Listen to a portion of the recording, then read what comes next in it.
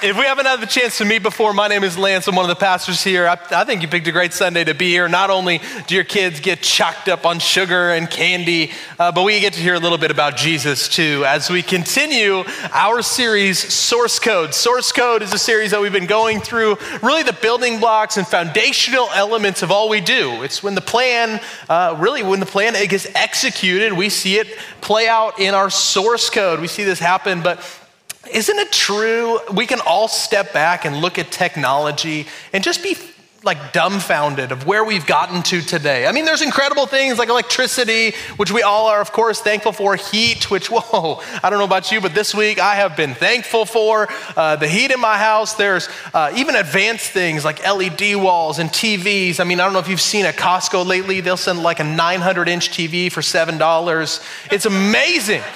And then, don't even get me started on AI. You get to see the things that AI can do. It's exciting and troubling kind of all together, but AI is incredible to see. And even with all of these unbelievable advancements in technology, all the things that we're able to create, I still run into this. An unexpected error has occurred. Do you guys get that? I mean, I'm just sitting here on Outlook. I don't know what happened, and all of a sudden, an unexpected error has occurred. I'm like, I'm not on the dark web. I'm not doing anything crazy. I'm not doing anything sneaky. I'm not trying to hack into the CIA. I don't understand what I am doing that is so unexpected. It feels like this is all pretty normal. I'm just sitting here in Microsoft Word, just pushing away. I don't know what I did on my Excel spreadsheet algorithm that blew this up, but I don't know about you, I've faced this before. And we all do the same thing. I know many of you work at Microsoft. You give me the same advice. You just turn that thing off and turn it right back on. You just turn that thing off, turn it back on. You say a tiny little prayer, you lay your hands on your computer, and you're gonna be good to go. I mean, it's just gonna fire up. But isn't it true, unexpected errors happen, and even the things that we lay out well? I know the programmers, they go into so much depth and detail to plan for everything, and then all of a sudden, something unexpected happens. And it gets me thinking about our life, that we may have a plan, we may have a goal, we may have an agenda for what we're doing, but isn't it true that oftentimes life doesn't go the way that we planned? Isn't it true that even though we have a great source code, we've been talking about great things like prayer and reading the Bible, all these different things, but isn't it true even if you have a great plan, things can still go wrong? Things can still hit you that you didn't even know were coming. And honestly, I think we've all been in this place before. It gets me thinking of this incredible quote by this great philosopher, theologian, thinker, really one of the greatest ones we have of our generation. His name's Mike Tyson. And he said this: everyone has a plan until you get punched in the mouth. Isn't that true? Everyone's got a plan until you get punched in the mouth. And when it came to fighting Mike Tyson, I mean, everybody had a plan. Here was his weakness. They'd have everybody breaking him down with coaches, and it didn't matter. That dude was built like a truck, and one punch came in, and he punched way more gracefully than this. You're already thinking, I could beat this guy up for sure. But man, he would land one of a punch, and it would just knock people out. The only plan they had from there is a life insurance plan. I mean, it was everything. You'd see them, they'd stumble, they'd be disoriented, they'd be all over the place, and the plan goes out the window. And maybe you've been in that place too, where you had a plan for your life until you got punched in the mouth with something you never expected. You had a plan for your career, and things were going well. I mean, you were getting promotions, you were on schedule, you had your path and your trajectory, and then the layoffs started. And you didn't know it was gonna happen, and it started to happen to your friends and your peers, and you thought, I'm safe, it can't happen to me, and all of a sudden, you're punched in the mouth, and you're trying to figure out what this means for your family, for your future, for where you're gonna live, for what employment's gonna look like, and you are thrown off your plan. You have a plan of how your marriage is supposed to go, that you thought it was gonna go well, and man, it's not like it's the best marriage, but you thought it was a good marriage, until your spouse looked at you in the face and they said, I don't think I love you anymore. And you feel like you got punched in the mouth and you don't know where it came from. You don't know what's happening. You feel disoriented and distracted. It wasn't until you went to that checkup that you thought was gonna be a routine doctor's checkup, and they found something they wanted more information on. They said not to worry, but you started to worry. And it turns out your worry was placed in something significant because They found something you never expected, and you ended up with a diagnosis. You walked out of there punched in the mouth because your life changed forever. And now you're wrestling with the priorities of your life and the values and what do I do with my time? And you're trying to figure this out because, to be honest, life comes at us fast. And in the hardest moments, even though we have great source code, even though we've got a great plan, things don't always go to plan. And it makes me wonder, what do we do when things don't go the way that we planned? When things don't go the way that we had hoped and anticipated? Because for all of us, we're gonna have to face this, whether it's now or later. And based on the size of this room and the amount of people watching online, based on the prayer requests that we get, I would guess that there are a number of people in this room or watching online or at one of our other campuses who feel that, who feel like they're in a season where they've been punched in the mouth. And you're wondering how to navigate this. It makes me think of the ultimatum that we've all been given in our life. Do you want the good news first or the bad news first? How many of you are bad news first people? Okay, there you are. It's dark in here. Man, this is great. How many of you are good news first people? Everclear optimists. You don't even want to hear the bad news. Let's just stop at good news. It's great. How many of you just don't vote at church when I say raise your hand? Yeah, a large percentage of you. As well as every season of our life has good news, bad news. We all know this. Same thing with Halloween. When we face Halloween, we know the good news happens. And man, it is good news that the king of candy, the absolute best, God's manifestation of his grace and care outside of Jesus Christ, the Snickers bar, comes into play for all of us. It's socially acceptable to go to the store and get a Snickers. You can pretend it's for trick-or-treaters, but you honestly know it's for you. How many of you here love a nice Snickers bar? Come on. Yes, godly people all over the place. The Holy Spirit's moving. Come on. I want to make sure our kids aren't the only ones who get candy. Who needs a Snickers bar this morning to make it through the message? Yeah, right here in the front row. I respect that. Your face just lit up. This is the best day at church. You're thinking, I almost didn't come, and this is the best. I don't care what he says from here. He doesn't have to use the Bible. This is the best day at church ever. Good news, bad news. Bad news is, though, there are certain candies that I don't know how they're still manufactured. I don't think it's ethical. I don't think it's right. I think the FDA needs to step in and make sure, especially because we give these to kids. Have you guys ever tasted Good and Plenty before? This has to be the most inedible product I have ever seen. We need a Netflix documentary. We need man of God right there. I mean, we need investigations. This is anyone like Good and Plenty in here? You raised your hand after that preface. All that. Anybody? Come on, make it proud if you're gonna do it. Okay, Good and Plenty fan. Listen, I'm gonna give this to you. I don't even want it near me anymore, but I'm gonna give this to you. Oh, intercepted. What a snag. Okay, that's great. Whoever eats that, I have way less respect for you, but that's okay. Just don't give it to kids, okay? I can't be tied to this when the FBI comes in for the investigation.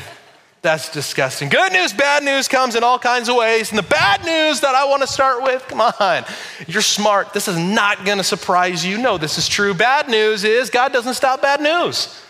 I wish he did. Oh, wouldn't it be nice if God just stopped bad news? I'm not even talking for everybody. That'd be nice for everybody, especially for those of us that are on his team though, right? Like that feels like the least thing he could do. He's all powerful, all knowing. Just stop bad news for us. That'd be great. My job would be so easy if people started following Jesus and bad things stopped happening to them. It'd be great. This place would be full all the time if just bad news stopped for followers of Jesus. You'd get saved, we'd hand you a little scratch or lotto ticket, you'd win, and just God bless you on the way out. It'd be absolutely amazing, but you know this to be true. If you've lived for more than 15 minutes, if you've followed Jesus for more than a day, you know that God doesn't stop bad news, that we still have to deal with it and wrestle with it. And it's trite to say, but it's real when we experience it. So what do we do? What do we do in the moments where we wish God would stop bad news, but we're still confronting it and we're left with this tough decision of, do I lean out or where is God? We're asking big questions and we're trying to figure out how to navigate it. The good news for all of us, though, is that the Bible talks so much about meeting people in the midst of their bad news. It really speaks directly to people who are hurting and feel left out. Today, I'm just going to pick one of those passages, and I'm going to be in the book of 1 Peter. 1 Peter happens in the New Testament after the death and resurrection of Jesus. It's written by a guy named, you guessed it, Peter. You already feel like a Bible scholar. This is great. It's written by Peter. He was a disciple, sometimes named an apostle, one of the core followers of Jesus. He had a front row seat to all the miracles, all the healings, all the provision, all the cool messages, all the things. He had a front row seat and he watched all of them. After Jesus' death and resurrection, he was challenged with starting the church as we really know it today. I mean, it's amazing the impact that this guy had and had some incredible things to teach us. He writes the letter of 1 Peter about 20 to 30 years after Jesus' death and resurrection and gives us some really phenomenal insights. He's writing from Rome at the time, and he's writing to what is now modern day Turkey, to a number of different churches we're about to see, and people groups who just feel left out, who just feel high and dry, who ultimately feel like they have been punched in the mouth. And so here's what we see. 1 Peter, here's where we begin. Starts with this. Peter, an apostle of Jesus Christ, to God's elect exiles. Super interesting. We're going to come back to that. Scattered throughout, all over the place. Here's what we see. The provinces of Pontus, Galatia, Cappadocia, Asia, Bithynia, Woodinville, Bothell, even the city of Seattle. I mean, everywhere. He's throwing his arms around everybody. And he's using these intentional words. If we punch back one, it's elect exiles. Isn't that interesting? He calls people elect exiles. Really the only other time that we see this word elect and usually the word exiles is in the Old Testament. The first half of the Bible happens before Jesus. When God chose to work through the Jewish nation, through the nation of Israel, he chose them as his people that he would show his love through the world through them.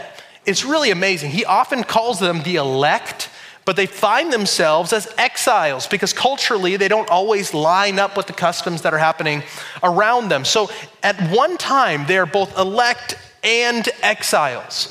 And so as we read all these amazing stories in the Jewish Bible, the Old Testament, and our Bible, we see these amazing stories of God moving. And these churches that he wrote to knew these stories, but were neither culturally nor ethnically Jewish. They were like many of us. They felt on the outside of it. So right away, Peter reaches arms wide to wrap these people in and include them in these miracle stories of God, calling them elect, even though they feel like exiles. Because you know this to be true. In the hardest moments of your life, you feel alone. You feel like you have no one around and no one will understand. Whether it's physically or emotionally, oftentimes we choose to isolate in the hardest moments. Because be honest, you don't want the feedback from other people. Either they're going to give you feedback you don't need, and let's be honest, you don't need examples and you don't want their advice. Or they're going to try and give you support, which sometimes it just ends up with clumsy words. And the last thing that you want in the hardest season of your life is pity. So you choose to isolate and remove yourself from people. And Peter, knowing this about humanity, reaches his arms wide to say, you're included in God's story. Don't leave yourself out. And he continues, and what he says next, I believe, is his hope, his promise, and his prayer for people through this whole book. This is his thesis statement. He continues and says this: grace and peace be yours in abundance. Grace, we all want it. Peace, we all love it. In abundance is what we desire. Abundance is a beautiful word. It gives me this word picture of my 3-year-old daughter. She loves her stuffies. Her little stuffed animals is the best. And because I'm a dad who's easily manipulated, I have given her 1,000. I don't even know, maybe 10,000. We've lost track. And when she plays with them, she doesn't want to play with 1 or 2 or 10. She wants all of them at once. So she gets wide saddled like only a 3-year-old could. She reaches her arms so wide, she gets all of them. She holds them on her neck and her chin, and she's like kicking them along with her too. She just does whatever she can. We go to the car, she's always walking like this with 10 stuffies. I'm like, we can't buckle all those in. She just wants so many. They're falling out everywhere. And this is beautiful picture of abundance that I see. And my prayer, and I believe this is Peter's prayer too, is he would want you to have that measure of grace and peace on your life. I don't think that's hard for you to get behind. I think you would sign up for that as well. How do I get grace and peace to that measure where it's just falling out? In the great seasons, of course, but even in the hardest seasons, it is falling out everywhere. You are just, people are like, is that dandruff? No, it's just grace and peace falling off everywhere. We would want that, we would aspire to it, but how we get it, that's where things get sticky. And the good news is Peter didn't write 2 sentences in this book of the Bible, he continued, and I think gives us really practical steps on how we get grace and peace and abundance in the hardest seasons. I simply titled it this, let's get really practical, making the best of life at its worst. Making the best of life at its worst. How do you do it? Making the best of life at its worst. Let's continue and see what Peter has to say. He says this, praise be to God, the Father of our Lord Jesus Christ. In his great mercy, he has given us a new birth. A new birth into what? He's given us potential for something. Into a living hope. Now, 9 a.m. failed at this, but it was cold, it was ugly, it was gross this morning. You're gonna do better. Follow me. Everyone say living. Mediocre. We'll get one more shot. Say hope. Hope. Wow. Okay, good morning. This is great. Into a living hope. Through what? Through the resurrection of Jesus Christ from the dead. It wasn't through your own tenacity or good works or because you were a good person or sent out good vibes into the world.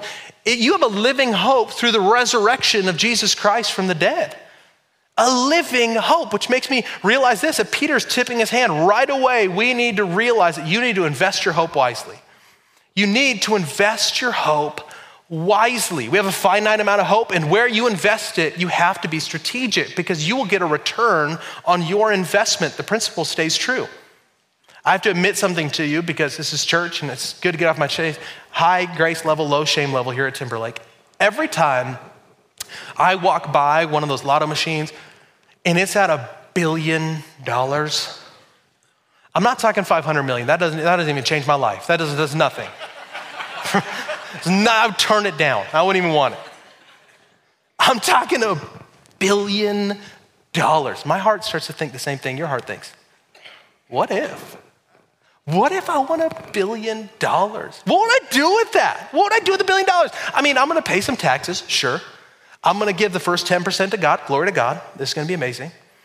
It got quiet, even though I just want a fictional $1 billion, people. You don't have to feel bad, but it's okay. Like I have plenty of room to be generous. And in this, I start to wonder, what would my house look like? You know? I mean, talk about misplaced hope. Every time I get on Zillow or Redfin right now, I'm like, Lord, I could do it. No, you probably couldn't. Not on the east side. But we get to this place where we're trying to figure out, and I start to wonder, what if? And then I'm smart, like every one of you. And I think nobody wins the lottery. But what if, right? And you think, and you strategize, and you misplace your hope so regularly.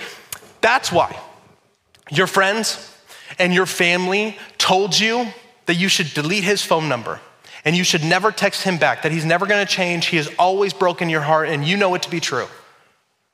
But you called him anyway, because you thought this time's gonna be different. And he's not gonna be the same. It's gonna be better this time. And guess what? He still sucks.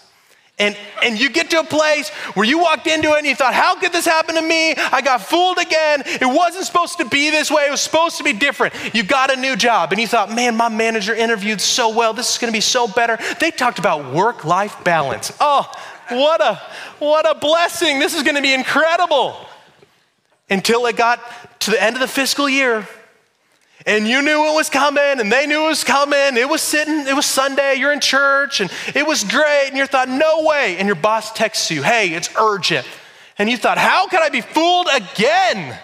I thought this wasn't gonna be this way, but you have mismanaged your hope into people or circumstances or titles or future or money, and you've placed it in all these things, and your return on investment feels so shallow. That's why we see this thing in Proverbs 23:18. There is surely a future hope for you, and your hope, what? It will not be cut off. There is a future hope.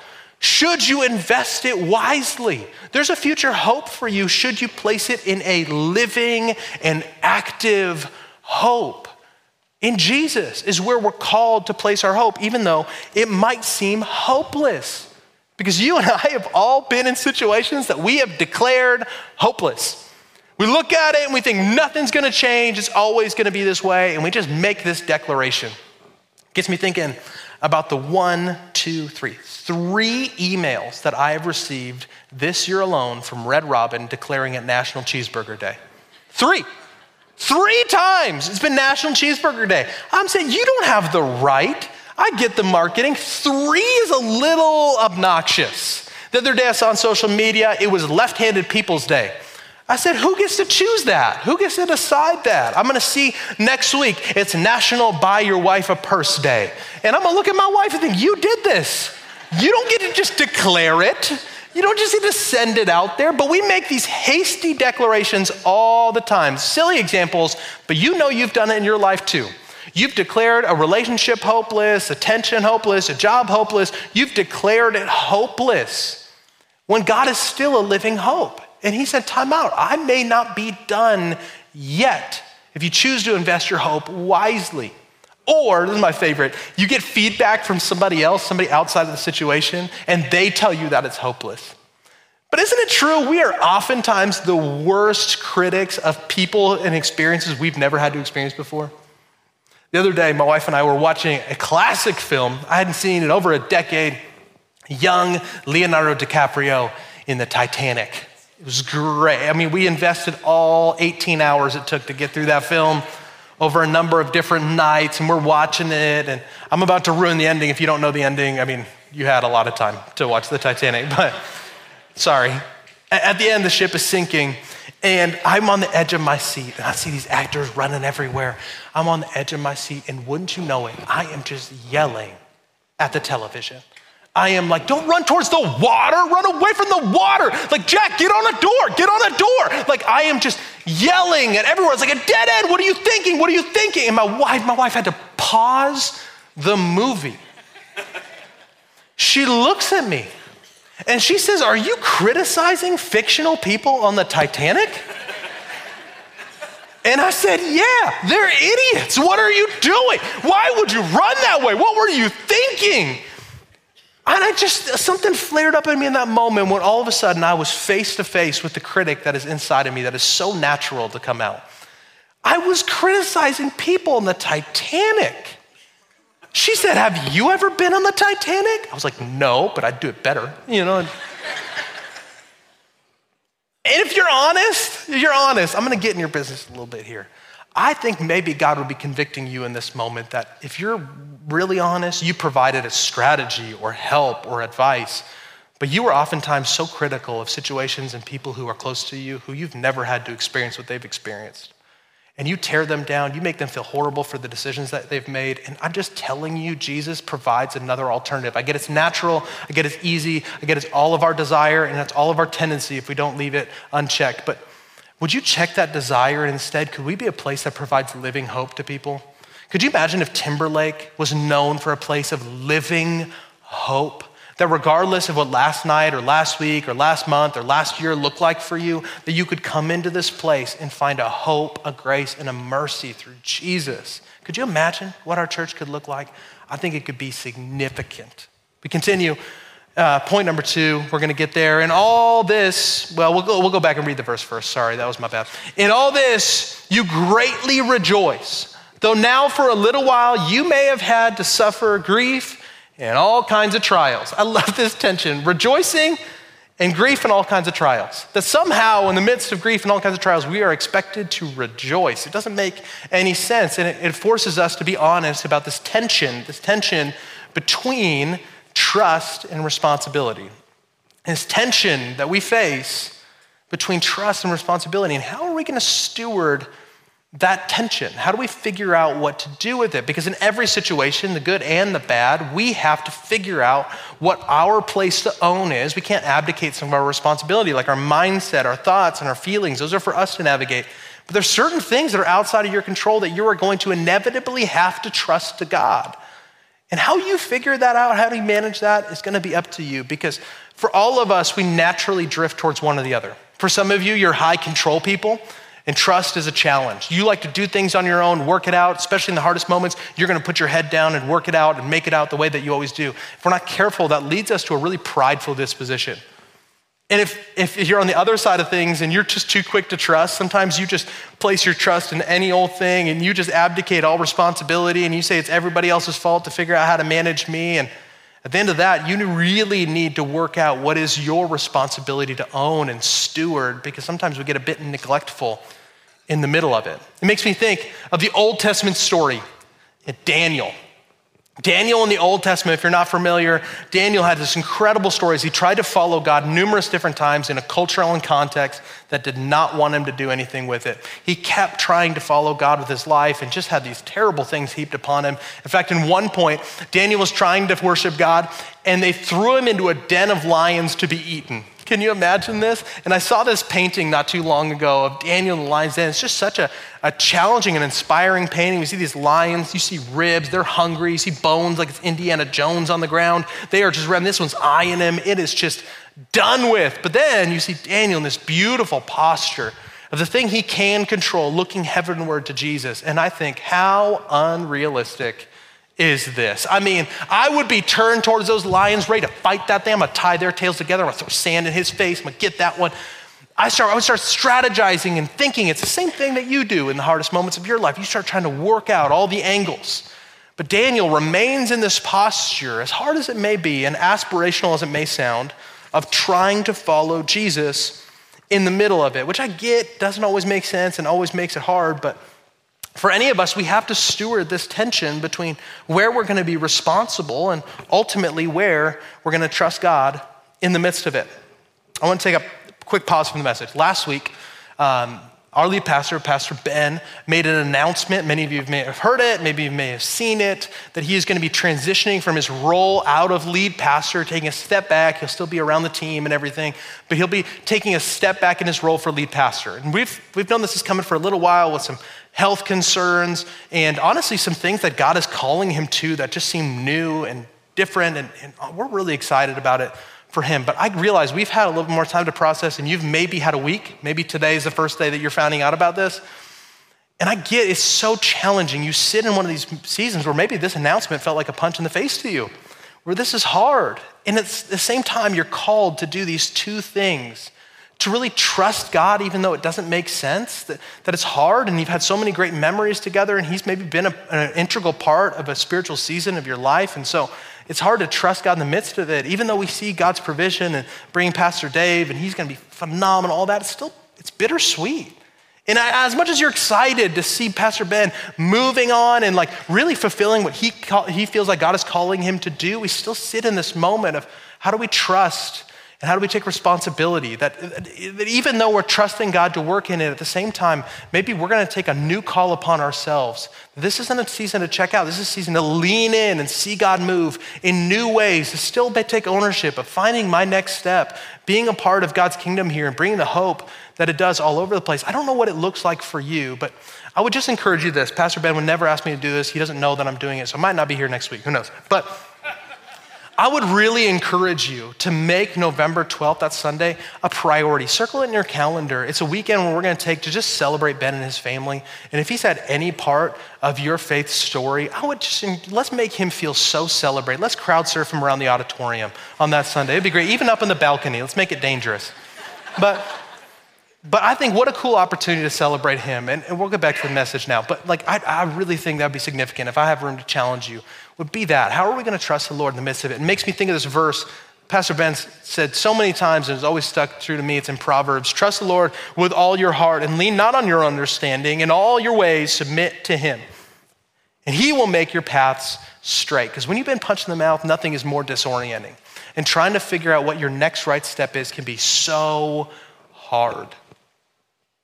My 5-year-old daughter started kindergarten not too long ago.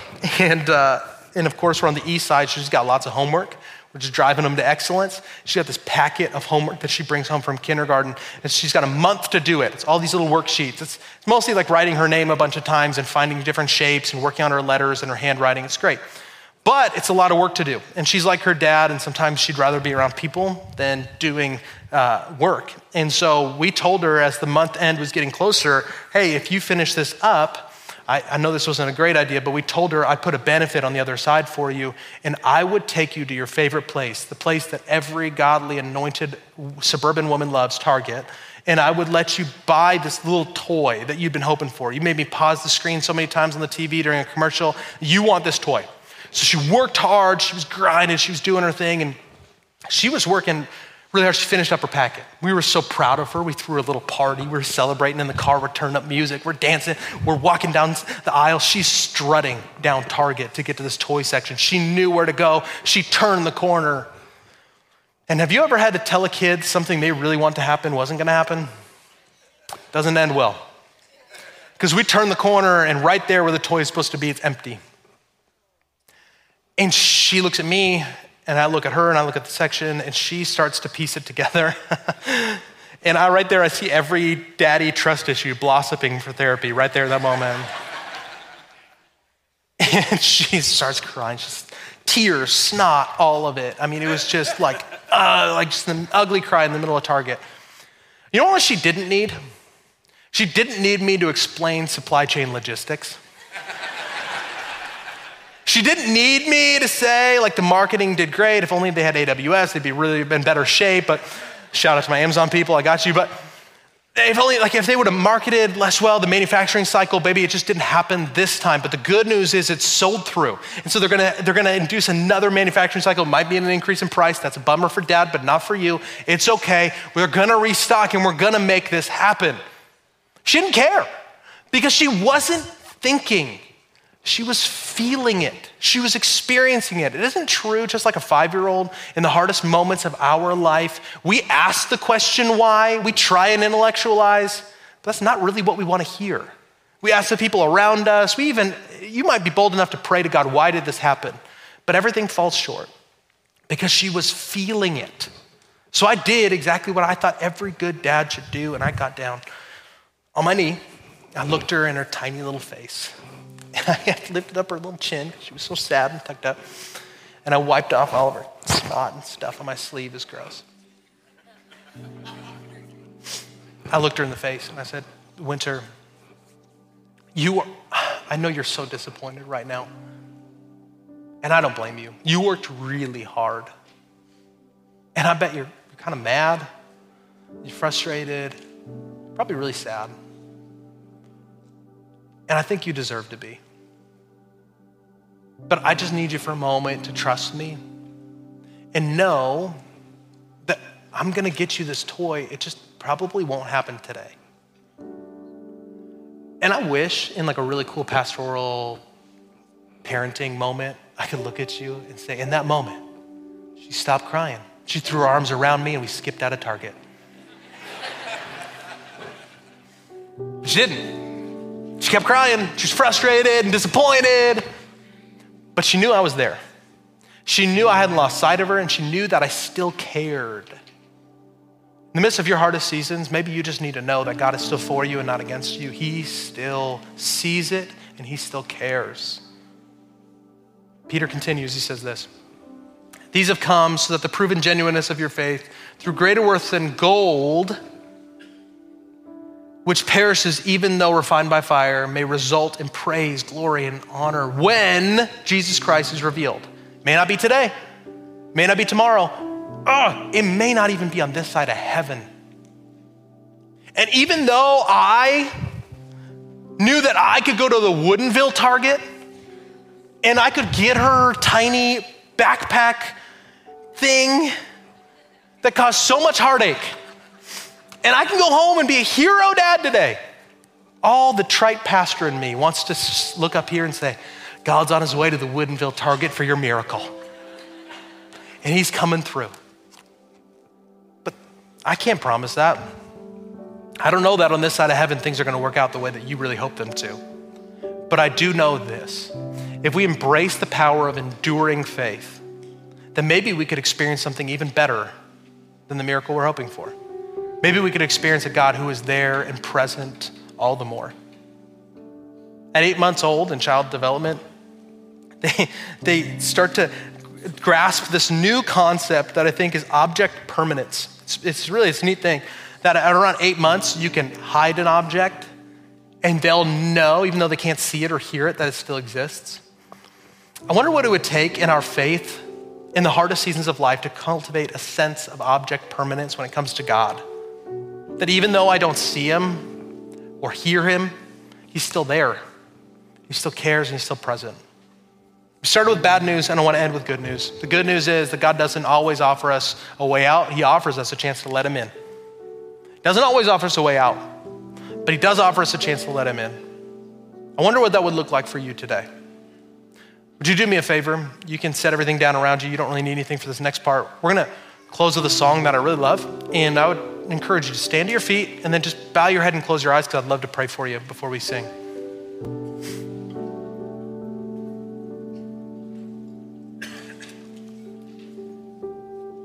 Let me pray. Heavenly Father, I know there are people hearing this, whether now or somebody sent it to them later, that need you to be near. That if they're honest, whether they had faith, it might be evaporating quickly because they just feel so disoriented. They can't tell up from down, and they're in a situation they thought they would never, ever be in. Well, the good news is, God, that you are a living hope. And today I pray that people here would experience it. That whether they feel like they have the courage or the strength to reach out to you, that you would be so close, they could sense it.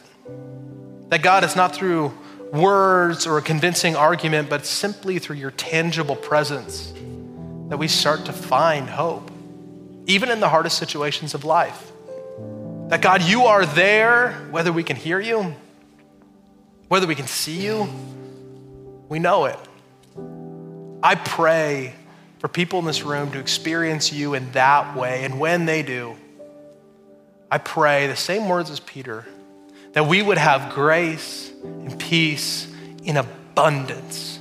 God, that it would overflow us, that it would confound not only our own hearts and our own minds, but the people around us that know what we're going through, but still we carry ourselves with grace and peace and abundance, not through our own works or efforts, but because of your living hope. We pray this in Jesus' name. Amen.